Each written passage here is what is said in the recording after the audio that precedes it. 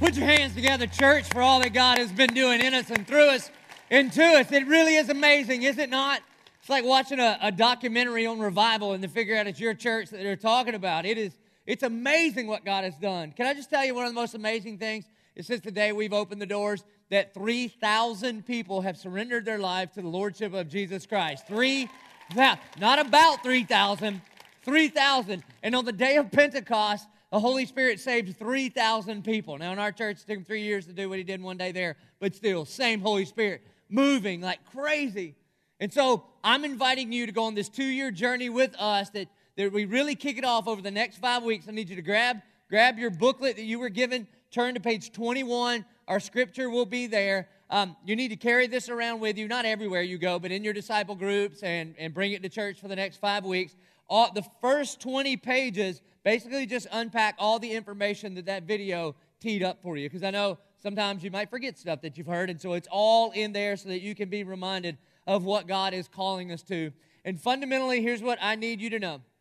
That this is the biggest thing we've ever done, but it's really not new, it's just our turn. And what we are doing is to continue to do what we've been doing since the very first day that we ever opened. This is all about Him. We're here to make much about Him and not about us. And our number one goal in the Before All Things Generosity Initiative is this. It's about 100% participation. I want 100% of the people that would call 1122 their home to go before the Lord and ask this fundamental question, God, are you really first in my life? What would it look like to say, God, that you are before all things? Because the reality is He is first. You'll either know Him first as judge or first as Savior, but He is first. And what does it look like for us? How would it transform every single individual in our church and transform us as a church if we said and declared and lived out, God, you are before all things in my life? Because I don't know about you, but in my life, sometimes some things have the tendency to kind of creep their way into the wrong place. That is our number one goal. I need you here every week over the next 5 weeks for us to help begin to make that happen. 100% participation. And if you're a guest, what a great time to show up.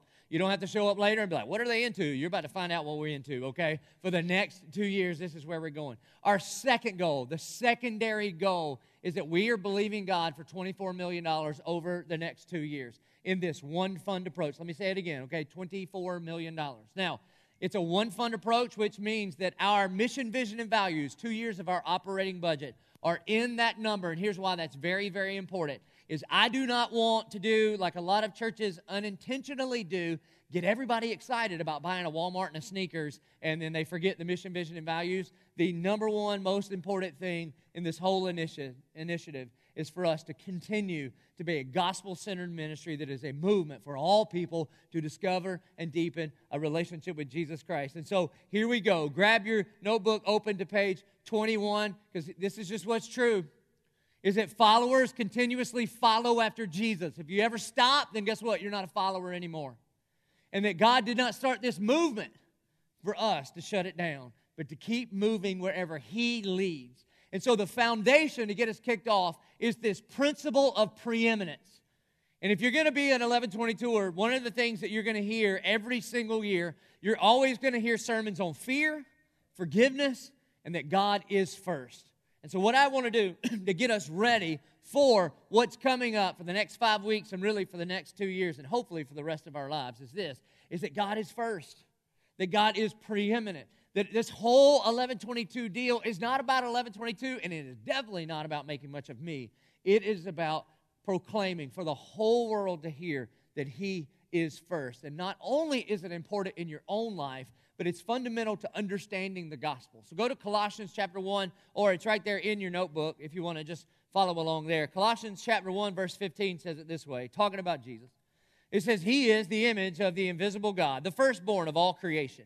For by Him all things were created in heaven and on earth, visible and invisible, whether thrones or dominions or rulers or authorities, all things were created through Him and for Him. And He is before all things. And in Him all things hold together. And He is the head of the body, the church. He is the beginning, the firstborn from the dead, that in everything He might be preeminent. You might want to underline that word preeminent. Preeminent doesn't just mean first in sequence, but also first in importance.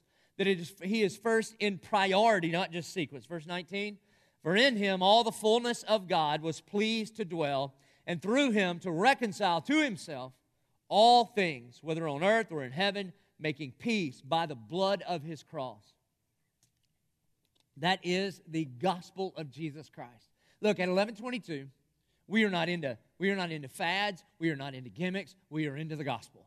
That's what we are about. And in order for us to understand the gospel, you first have to understand this, that God is first. There's just some things that God won't do or can't do because God always operates in His character and His nature. For instance, God will never be surprised. God will never pop up in heaven and be like, you know what I just thought of? That never happens. God never changes. Never changes. Because if He could change, He could get better or worse. Both would disqualify Him from being God. And it's good news for you that God never changes. You know why? Because when He saved you, that means He never changes. He'll never take it back. He won't save you this weekend and then watch you at Georgia, Florida next weekend and be like, no, give it back. He won't do that. And that God will not be second. He will not be second because He is first and He is preeminent. You see, God is first, and we respond to Him being first. We never initiate. That God initiates. And I know we love to make much of us, but it is not you story, it's His story. And you can be a part of His story. You don't invite Him to come be a part of yours. You see, the Bible even starts out this way in Genesis chapter 1, verse 1. It starts out this way. In the beginning, God created the heavens and the earth. You see, God is first. In John, in the book of John, chapter 1, verses 1 through 3, it says, in the beginning was the Word, and the Word was with God, and the Word was God. He was in the beginning with God, and all things were made through Him, and without Him was not anything made that was made. And then when you get to verse 14, it says, and the Word became flesh and dwelt among us. In other words, in the beginning there was God, and Jesus is preeminent. And then somehow, particularly in the last 100 years, we've even tried to twist the gospel to make it all about us. And we take very, very popular verses like the 23rd Psalm. Even if you're brand new to church, if you've ever been to a funeral, you've heard this one, okay? The 23rd Psalm, we actually try to make things like this about us. It says this, the Lord is my shepherd, I shall not want. He makes me lie down in green pastures. He leads me beside still waters. He restores my soul. He leads me into paths of righteousness. You hear all that and you be like, look, Pastor, He's kind of into me. Well, God is for you. If someone dies for you, then they are for you, but it's not about you. He does all of this, it goes on to say, for His name's sake. Not for your name's sake, but for His name's sake and for His own glory. And that is good news. That is good news. Because God is first, and we are invited to respond to who He is and what He's done, and not the other way around. God is first. And because God is first, this is important, God went first. You know why God loves? Because God is love. And so God always operates within His character and in regards to who He is. So Romans 5:8 says this, but God shows His love for us in that while we were still sinners, Christ died for us. See how important this is? This is fundamental to the gospel. There are still some of you that think that God doesn't love you. He loves some future version of you. But God demonstrated His love for you by going first before you ever tried to clean up your act. Before you said, you know what, I'm going to start going to church. You know what, I'm gonna give a little bit of money. You know what, I'm going to quit cussing so much, and I'm going to quit drinking during the week a lot, okay? Before you started doing all of those kind of things, God, just to make sure that you knew that He is first, and He first loved you, He said, I'll go first and demonstrate my love for you in this. That while you're still all jacked up, that Christ died for us. You know, some people think, once I get my act together, then I'll come to the Lord. That's crazy. That's like saying, once the bleeding stops, then I'll go to the ER. You don't need the ER. You need a psych ward if that's what you're thinking, okay? The ER is there to help you stop the bleeding. Welcome to the ER. That's what this place is. It's a movement for all people to discover and deepen a relationship with Jesus Christ. 1 John 4:19, we love because He first loved us. You see, He initiates. John 3:16, I know some of you think Tebow wrote this verse. He didn't, but he likes it, okay? It says, for God so loved the world that He gave His only Son, that whoever believes in Him should not perish but have eternal life. And it goes on to say that Jesus did not come to condemn the world, but to save the world. You see, when God looks down and he sees a problem here on earth, he does not give leftovers because he does not do leftovers. You see, God is a God of love, and because he loved us so much, he sent his best and his first. He didn't look around heaven and be like, okay, look, we're going to kind of do like an earth idol, and everybody's going to try out, and whoever it doesn't have anything to do up in here in heaven, you can go down. He didn't say, Gabriel, Michael, put down your trumpets. I got a mission for you. No. He sends his only begotten Son. And the reason this is important, because he's first. And because he's first, he goes first. Therefore, we are to respond by putting God first in our life. Because again, God is first. You can either know him first as judge or first as Savior, but he is first. And our response to God is to put him as preeminent, not just first in sequence, but put him as first in priority in our life. It's all throughout the Scriptures. And the reason that I'm bouncing around all throughout the Scriptures today is because I want you to see that literally from the very first verse to the very last verse of the Bible, that it's built on this foundation of the preeminence of Christ, that he is first. And so one of the ways that we put him first, if you go to Exodus chapter 20, verses 2 to 3, I hope this is a review for you. It says this, I am the Lord your God, who brought you out of the land of Egypt, out of the house of slavery, and you shall have no other gods before me. Does anybody know where this is? 10 Commandments, all right? It's the first one. We did a whole series on it, and everybody just sat there like, okay, you should know this. You're like, you didn't do the finger. Sometimes you got to grow up and just learn them, all right? So it's the very first commandment. And the very first commandment, God says, put me first. Very famous theologians like Martin Luther would say things like, all the other commandments are just what it looks to live out the first commandment, which is God is first. And again, it's not just an Old Testament idea. It's all the way through the Scriptures. In Matthew chapter 6, verse 33, Jesus says, now here's a little audience participation. Jesus says, but seek, what's that word? Okay. Can I just ask you all a question? How come when I bring my friends in here to preach at Saturated, y'all just talk back to them like crazy? They say, what's it say? And y'all are like, first! And then I do it, and you're like, oh, are we supposed to talk? It's not saturated. What do we do? It'll just leave me all up here by myself. All right, here you go. Let's try it one more time. But seek. There you go. Good morning. The kingdom of God and his righteousness, and all these things will be added unto you. And you know what the context in which Jesus is talking about here? This is called the Sermon on the Mount. And earlier in Matthew 6, he says this. He goes, what are you worrying about? Who of you by worrying can add a single hour to your life? In fact, we know that if you worry, it'll actually take hours off of your life. And you know what they're worried about? They're worried about the same thing we're worried about. What are we going to wear? Where are we going to eat? Where are we going to live? What does everybody think about me? That's what they're worried about. And then here's what he says. He says, consider the birds of the air. Now, again, this is the Sermon on the Mount, not the sermon in the Walmart. So they don't have to wait till they get outside to look at the birds of the air. I think he's going, look, see that bird over there? And they all look, and there's a bird. And he goes, look, your Father takes care of that bird. So can't you trust him as your source for everything you need? If he's taking care of the birds, and much to Peter's chagrin, you as people are more important than birds. And then he says, consider the lilies of the field. And again, they don't have to Google a flower on their phone. They are sitting amongst the flowers. And they go, there they are. They're so beautiful. And then he says, consider them. They don't find everything they have to be that beautiful is given to them by God.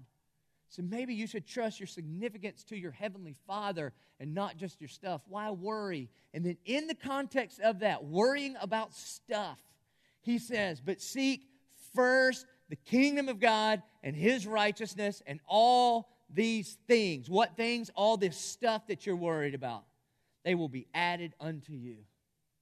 Every time I read these things about don't worry. Why? Because God is a good dad that takes care of his kids. I think about my dad. And I don't know if the idea of Heavenly Father helps you in your understanding of God. It helps me a lot because I got a good dad. He took very good care of us as kids. And when I was growing up, I didn't grow up in church. I grew up fishing. It's just what we did, okay? On Saturdays and Sundays, my grandma would get mad if we went on Sundays, but we would trick her and go anyway. And we would go fishing, and we would fish, not fancy fishing like most of you do, like a real nice boat and go red fishing. But don't feel bad about that. Jesus did a lot of ministry on a boat, okay? Praise God. And so I love going with you. But we used to fish in a little two-man John boat that my daddy and granddaddy made by hand, all right? And it had a little 20 Johnson on it. And if you don't know what that is, you should repent and know Jesus. Okay, he was a fisherman. So, and we would go out in the Little Petey River, and we would brim fish with cane poles and a little box of crickets. And do you know what I worried about when we would go fishing? Nothing. Why? Because as a 7-year-old, an 8-year-old, and a 9-year-old, I didn't have anything to worry about because my dad was in charge. He had it under control. Did I worry about how we were going to get there? No. I knew we were going to take our 73 Chevy with 3 on the column, all right? Did I worry about safety? No. Why? Because I'm sitting on the bench seat, and my brother would stand in between us. Did we have seatbelts? Why would you need a seatbelt? Dad had that move right there, could stop a bullet. Sometimes, I've told you this before, I'd be reaching around behind the seat, and I'd find a seatbelt. I'm like, Daddy, what's this? It's a strap with a buckle. And he'd be like, boy, took that thing in behind you. It's going to fly around and hurt somebody. Yes, sir, Daddy, We'd rock out to Johnny Cash, Ring of Fire, all right? It's the only thing that sounded good on that little system. He'd smoke like a freight train, and occasionally we could crack open that triangle window and get a little bit of oxygen, right? We worried about it? No. We would get out there. Was I worried about a fishing license? No. Why? Because my daddy was in charge. Were we worried about tackle? No. Why? My daddy had it under control. Were we worried about, I don't know, boy, it's freaking some people out, isn't it? No problem. I wasn't worried about any of that stuff because my dad had it under control. Was I worried about what we were going to eat? No. Why? Because my dad brought lunch every week. Same thing every time. We'd get hungry. You boys getting hungry? Yes, sir. And he would have all these little dad sayings that he would say, we'd be riding down the river. How fast we going, Daddy? Wide open. Stuff like that, dad moves. And I promise I'd never be that goofy, and I say that kind of dumb stuff all the time. Where'd you catch him? Right there in the mouth. All that kind of stuff. And he's like, y'all ready to eat? Yes, sir, we're ready to eat. And every week he'd pull out a can of Vienna sausages. I can tell by your face, you too have dwelt in that cave, right? Crack that thing open. Scoop that little jelly stuff off the top. I don't know what that is. And every week he'd say the same thing. I knew what he's going to say. He'd say, you know what these are made out of? What, Daddy? He'd go, lips and butts. And then he'd go, I see one right there, and he'd eat it. We go, oh, that's gross. Give me one. And we'd eat them. They were awful, but they sustained us. We loved it, man. We loved it. You know what I worried about? Nothing. Why? Because my dad was with me. He had it under control. Jesus says, seek first the kingdom of God and his righteousness. And all these things will be added unto you. Trust him. Listen, regardless of where you are financially or where you are in your walk with Jesus, just imagine, just let down the guard for just a second. You can pick it back up in a minute. But listen, just imagine for a second if you had that kind of trust in your Heavenly Father. I mean, imagine if you had total trust, regardless of your financial situation and whatever it is, what would it feel like if you were worried about nothing in regards to provision and protection? Because you knew he had it under control. You see, that's what Jesus is talking about when he says, seek first the kingdom of God and his righteousness. And that kind of trust is one of the ways that we put God first. Proverbs 3, 9 through 10 says this, honor the Lord with your wealth and with the first fruits of all your produce. And then your barns will be filled to plenty, and your vats will be bursting with wine. You see, one of the ways that we seek God first is we honor him with everything that he has given us. That all of it should honor him. A chunk of it to build his kingdom, and the rest of it to glorify him in our enjoyment. And it's not just with what he's blessing us with now. It's bringing back to him from the past what he's blessing us with now and in the future. That's why it says with your first fruits and all your produce. You see, first fruits is very, very important because God is first. And so we bring to him first. And then there is a promise that says, and your barns will be filled with plenty, and your vats will be bursting with wine. Now let me tell you the problem. And it's pervasive in our society right now. It's called the prosperity gospel, and it is an absolute heresy from the pit of hell. The gospel needs no adjective, okay? The gospel stands fine just on its own. And what the prosperity gospel teaches is, if I go first, then God owes me vats of wine and barns of plenty. What's the problem with that? The fundamental problem with that is who is preeminent in that equation? I am. I'm first, and I go first, and God, you have to respond to me. That is the opposite of seek first the kingdom of God and his righteousness, and all these things will be added unto you. You see, what we are supposed to do is respond to God with our first and our best, not with our leftovers. And then is there a promise there? Yes and amen. But if you think you can get God on the hook to owe you, then you're trying to be God and ask Him to serve you. Now, let me just tell you, there is an absolute blessing here. If you bring God your first fruits, let me tell you a couple of the biggest blessings. One, if you can just learn to live on less than you make, you will be blessed all the days of your life because you'll always have enough. That is a financial blessing that you just cannot deny. But there's even more to that. It takes more than a sharp pencil, a sharp mind, and a good budget to really trust God and to bring first fruits by faith. You see, because here's what first fruit giving is. First is, before I know all the rest of the story, God, I'm bringing you first and best. Why? Because I trust you because you're a good dad that loves his kids. Well, how much the rest is coming in? I'm not sure about that, but I am trusting God. By faith, I understand that He's still got the whole world in His hands. And the Bible says without faith, it is impossible to please God. So God is first. God went first. Therefore, we are to put God first. And next, what we do with our money exposes what is first in our hearts. It's just true. What we do with our money exposes what is first in our heart. So that means you can't have a heart fully surrendered to God and your finances be all jacked up and you control them. That means that you can't, you can say, hey, look, I go to church every week and I sing with my hands up. Even when we sang the new song, because I bought the album and I've been worshiping in my car, I can still sing with my eyes closed because God likes that better, okay? I am all in for Him and yet be in total control of your finances. Then there's a lordship problem. Don't believe me? Okay, email Jesus. He says this, Matthew 6:21, for where your treasure is, there your heart will be also. That your heart follows your treasure and not the other way around. You want to know who's Lord of your life? I'm telling you, just run through your bank statement. And whatever is first in your life is what is first in your life. Not just in sequence, but in priority. The best example I've ever seen of this is Pastor Jerry Sweat. When I moved here in 2003, Pastor Jerry Sweat was a Gator fan. He was a big-time Florida fan. Did you guys hear what he said on this stage 2 weeks ago? 2 weeks ago, he said, go Noles. You know what happened? All three of his children went to FSU. His dollars went to Tallahassee. And so now he has changed allegiance from Gainesville to Tallahassee. Why? Because where your treasure is, you pay for 3 kids to go through there. You'll be like, blue and whatever, okay, let's do this thing, all right? It all switched over. Because your heart follows your treasure. That's what Jesus is saying. And He doesn't need your money. He wants your heart. He wants your heart. Malachi chapter 3, verses 7 through 12. Malachi says this. He's a prophet in the Old Testament. He says, from the days of your fathers, you have turned aside from my statutes and have not kept them. You know who He's talking to? All of us. Every single one of us, just like the hymn writer writes, every single one of us are prone to wonder, Lord, I feel it, prone to leave the God I love. I mean, I don't know about you guys, but I am all in with the Jesus thing, okay? I mean, really, I love Jesus. Yes, I do. I love Jesus. How about you? I'm in, all right? And yet, somehow, I am prone to not follow the statutes and the commandments of God, and I just can wander away. The good news is I'm not alone.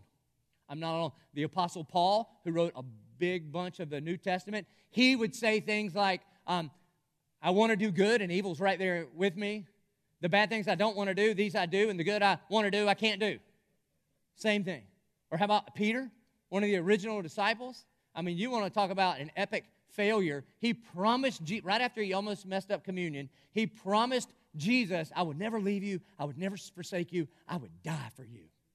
That night, he's like, I don't know who you're talking about. I don't even know him. Or David, King David. You want to know if King David's a big deal in the Bible? He's a man after God's own heart. Me and you, wretched, black-hearted sinners. He writes the soundtrack to the Bible. That's what the Psalms are. So he's trending really high on iTunes back in the day. You understand? He's kind of a big deal. And what does he do? Commits adultery and then kills the woman's husband. And so this invitation in Malachi 3 is for every single one of us, all of us who have turned aside from His statutes and have not kept them. And then God's invitation to us is this: return to me, and I will return to you, says the Lord of hosts. He is talking about to discover and deepen our relationship with Him through Jesus Christ. And you say, how shall we return? In other words, okay, God, I know there's some distance here, but what's the problem?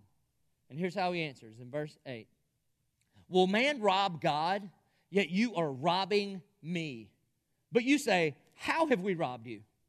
So think about this. Of all the things that God's going to bring up that is driving a wedge between his people and their relationship with him, God goes with money.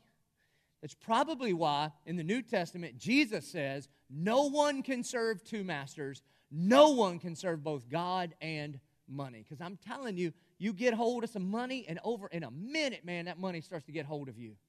It's just true. It's why when you walked in today, and as soon as the money topic comes up, all of us begin to get a little defensive. I get it.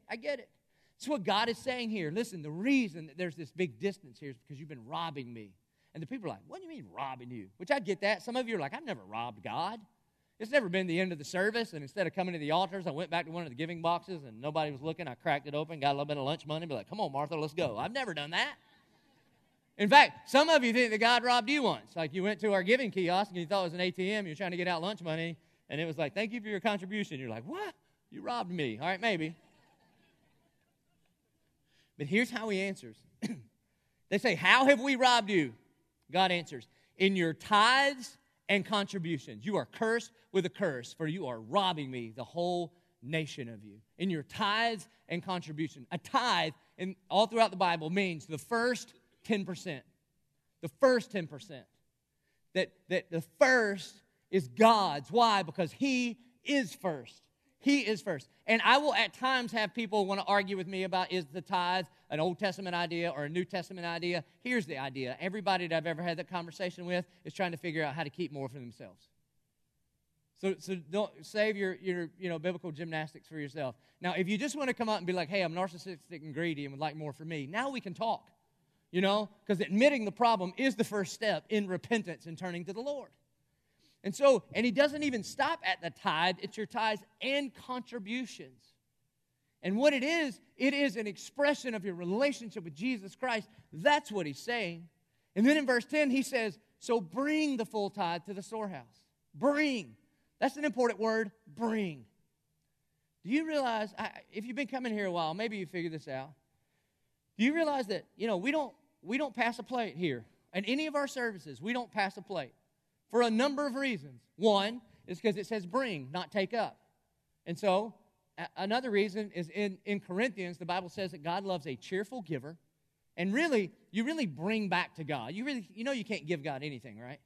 I mean, what can you give him when he's given you everything you have on loan? So to think that you're giving to God would be like if I let you borrow my truck, and at the end of the week, you came back to me and says, I have a very nice gift for you. I'd be like, oh, great, thanks. You'd be like, I want to give you this truck. I'd be like, you fool, that's my truck. All right, you just borrowed my truck and trying to give it back to me? What is wrong with you? By the way, you can't borrow my truck. But a gift would be, I bring you 2 trucks. Okay, now we're talking about giving. Make sense? God's given us absolutely everything we have, and we bring back to him a portion. Bring. And in Corinthians, it says that God loves a cheerful giver, that you should decide in your heart and then give cheerfully, and that you should not give under compulsion.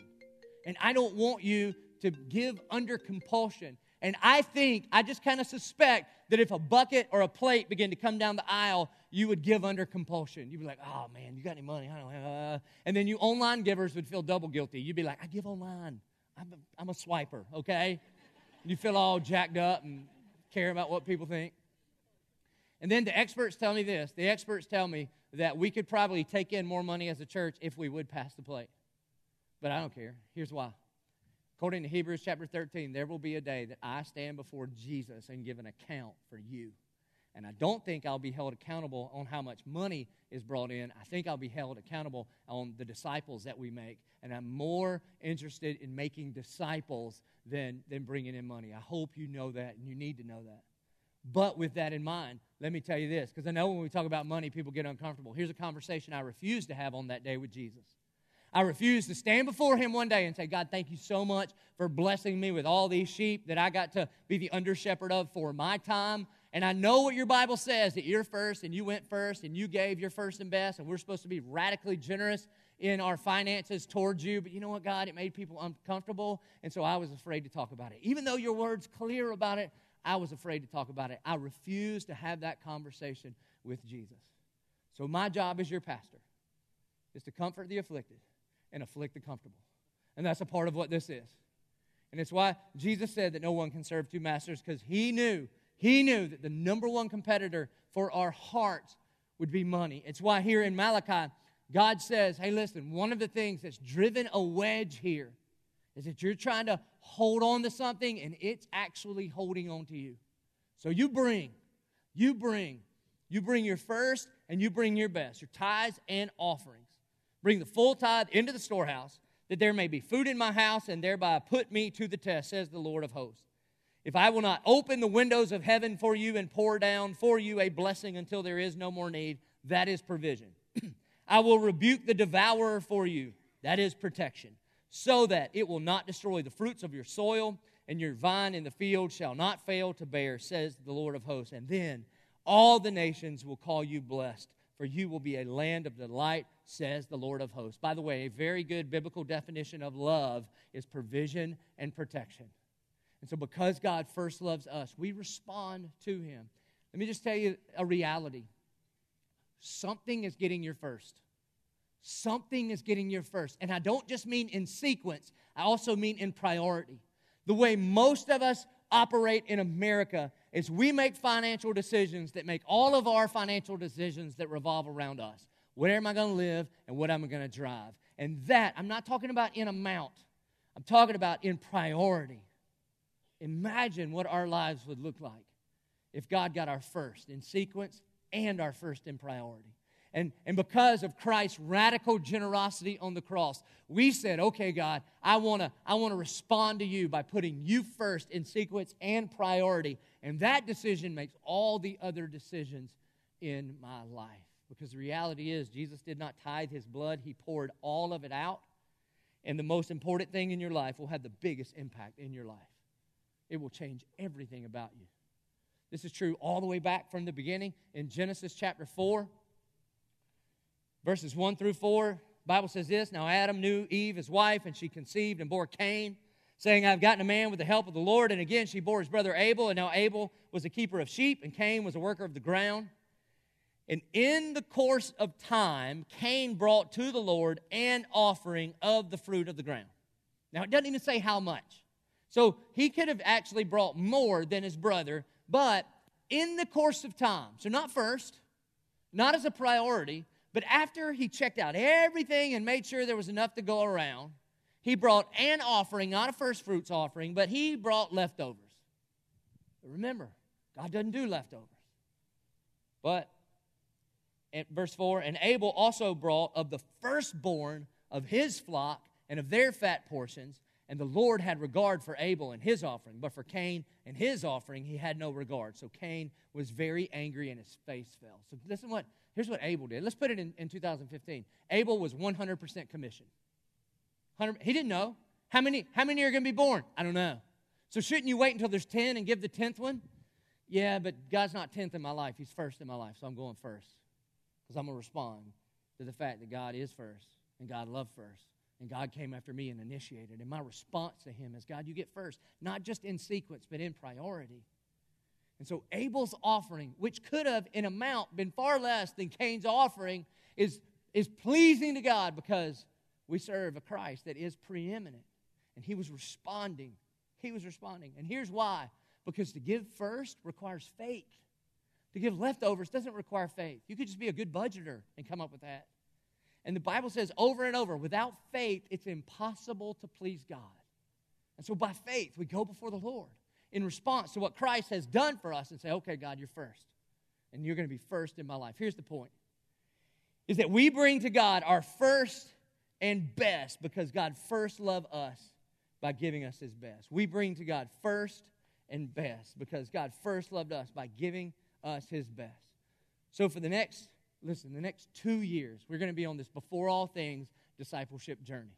We really kick it off in the next 5 weeks. And church, I need you. This is the biggest thing we've ever done, but it's just the same thing that we continue to do. It's just a continuation of a declaration of the gospel of Jesus Christ. And here's what I need. Number one, I need you to commit to pray for this movement and your role in it. I mean to really pray. Not pray. You know how sometimes you lie to people, like Ted's walking up, you're like, dear God, be with Ted. Hey, Ted, I've been praying for you. Not that kind of prayer. I mean, like on your face prayer. Some of you, what you need to be praying about is, God, why? Why do I feel so defensive right now? What is going on in me? I need you to pray for me as the pastor of this church. I need you to pray for our elders and our staff, because you know, as God is using this movement to reach all people and all kind of people, the enemy is not happy with that, and he comes after us often. And we know that nothing he can do can stop a move of God, but we need your prayers. One of the ways that you can pray is Monday at 6:30 right here in the worship center. You could show up and pray, because we're having a prayer meeting for our Bay Meadows location. Pastor Stone will be leading it, and we would like 1,000 of 1122ers that attend here at San Pablo now, they're beginning on January 10th, and for the rest of your days to begin to attend at that location. So if you are interested in moving from a Walmart to a sports bar, okay, then we would like for you to be here and to pray like crazy for that. Number 2, I need you to lean into this 2-year journey. I need you to lean in. Very practically, here's what it means. I need you to be here all 5 weeks. All 5 weeks. And some of you haven't been to church 5 times in a row since VBS, all right? So it's a new you. I need you to lean in like crazy and commit to be here. I need you to commit to attend your disciple group if you're in one. If you're not in one, I'd like for you to try disciple groups out for the next 3 weeks. We're hosting them right here. We're going to feed you a little bit, take care of your kids. We're removing all the obstacles. And I also need you to use your booklet. Bring this to church. All right? Take notes in it. Also, review the first 20 pages so that you can remind yourself of all that God is doing and all that God is calling us to do. And I don't know about you, but part of the reason that you need this discipleship booklet is God doesn't often work on my timing. God, I need you to speak to me. And if you could do it between the 8, office hours, that'd be great. But he tends to speak to me in his own timing, and you need to have this close so you can write those things down. Right? I need you to lean in. Here's what's cool about leaning into God.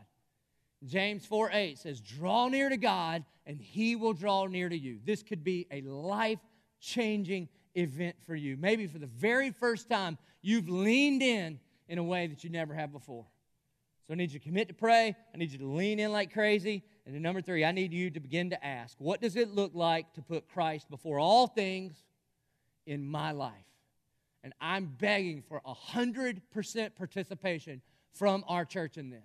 And here's the thing. I'm not going to talk specific numbers with you. I'm not a car salesman. I'm not going to come to your house and be like, hey, what do you think about this? I'm like, I don't know. What about that? Let me see my manager. That's not how this works. My job is to create the kind of environment where you can go before the King of Kings, your heavenly Father, and say, God, what does it look like for me to declare that you are before all things? And then I just need you to do what he says. And for some of you, you're going to think, wow, that sounds crazy.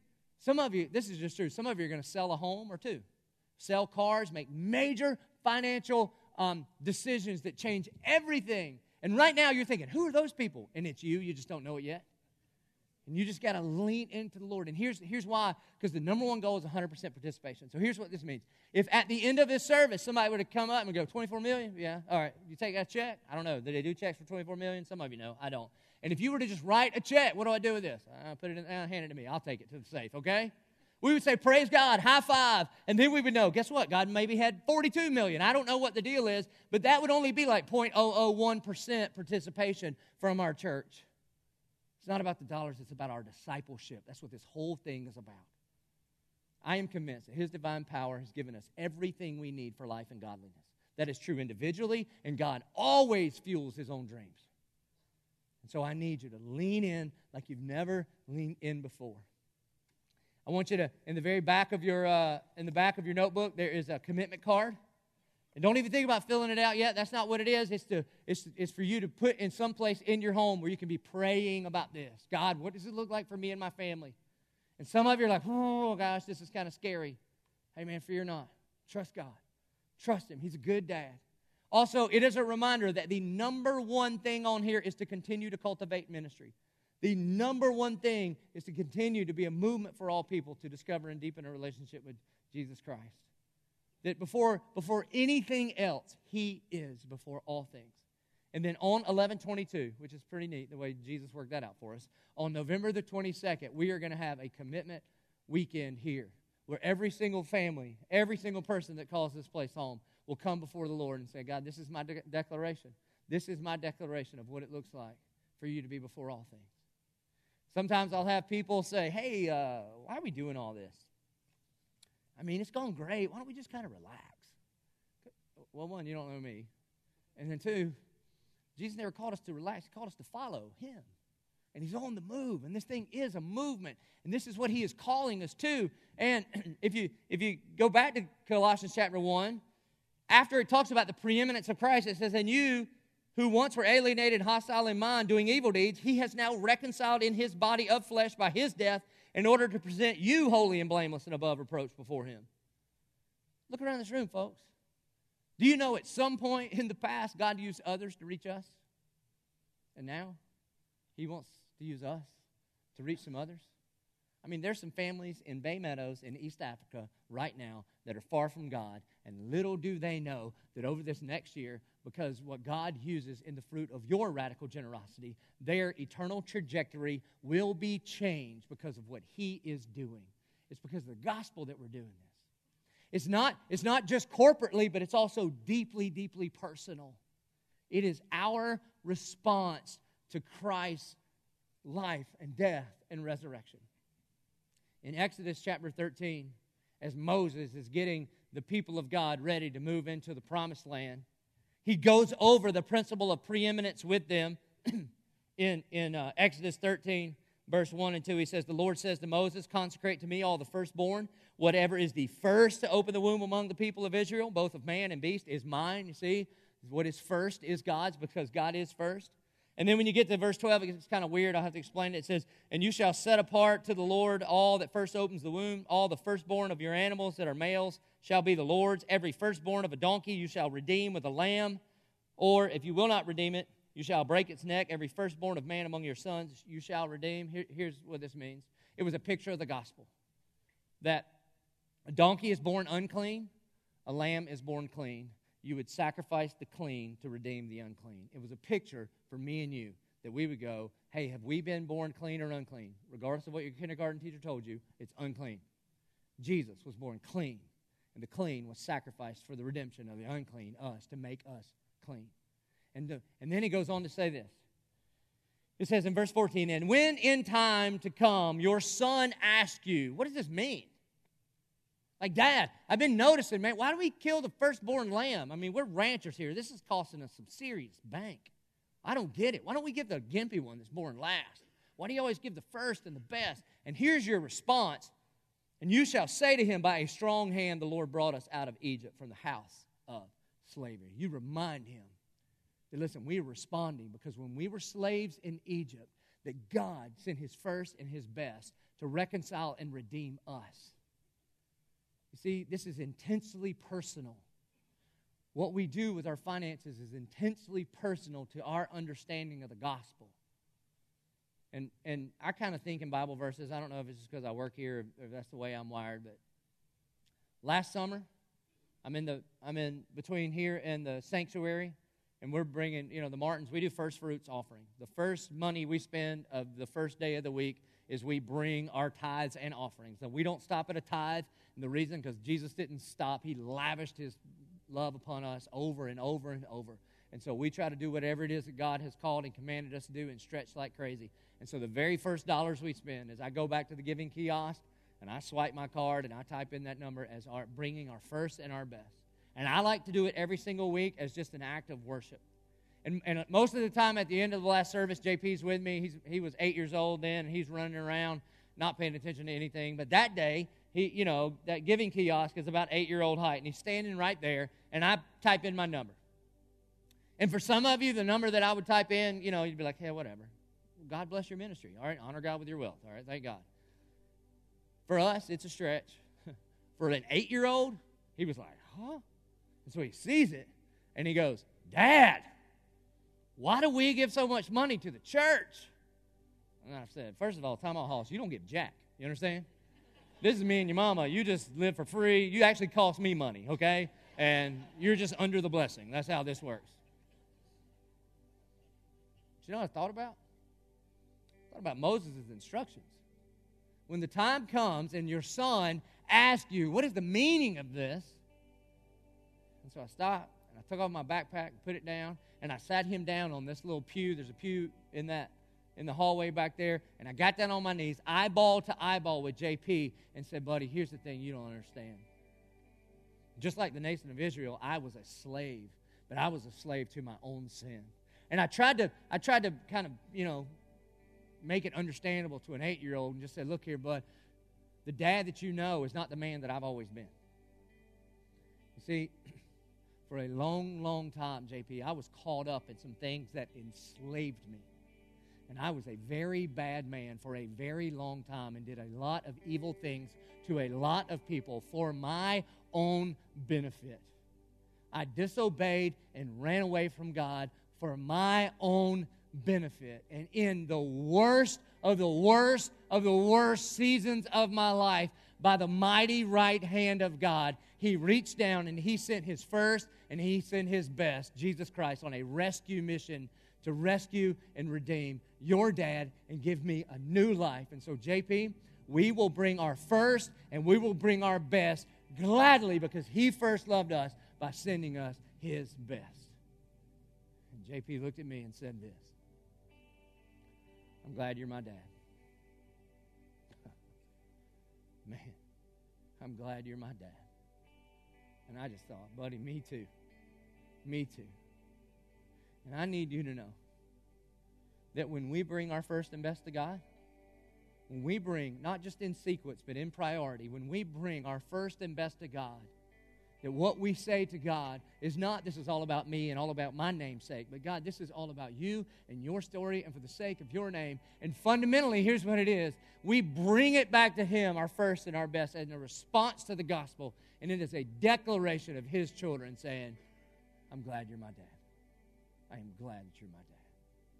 Would you please stand and pray with me? Our good and gracious Heavenly Father, God, we love you because you first loved us. God, I pray that you would remind us of the gospel of Jesus Christ. It is not about us. It is for your name's sake and for your glory. And God, I thank you that it is not about 1122. It is not about any person or personality here. It is about one name, and that is the name of Jesus. So Holy Spirit, would you begin to break down the barriers that we build up when we're trying to hold on to our own kingdom? And may by the power of your kindness and your goodness and your love, may we just ponder what grace did for us, and it would cause us to respond. Radical generosity. God, we thank you. We praise you, and we pray it in Jesus' name. Amen. Hey, church, just like always, we respond. We respond by praying. We respond by bringing our tithes and offerings, and we respond by singing out what grace did for me.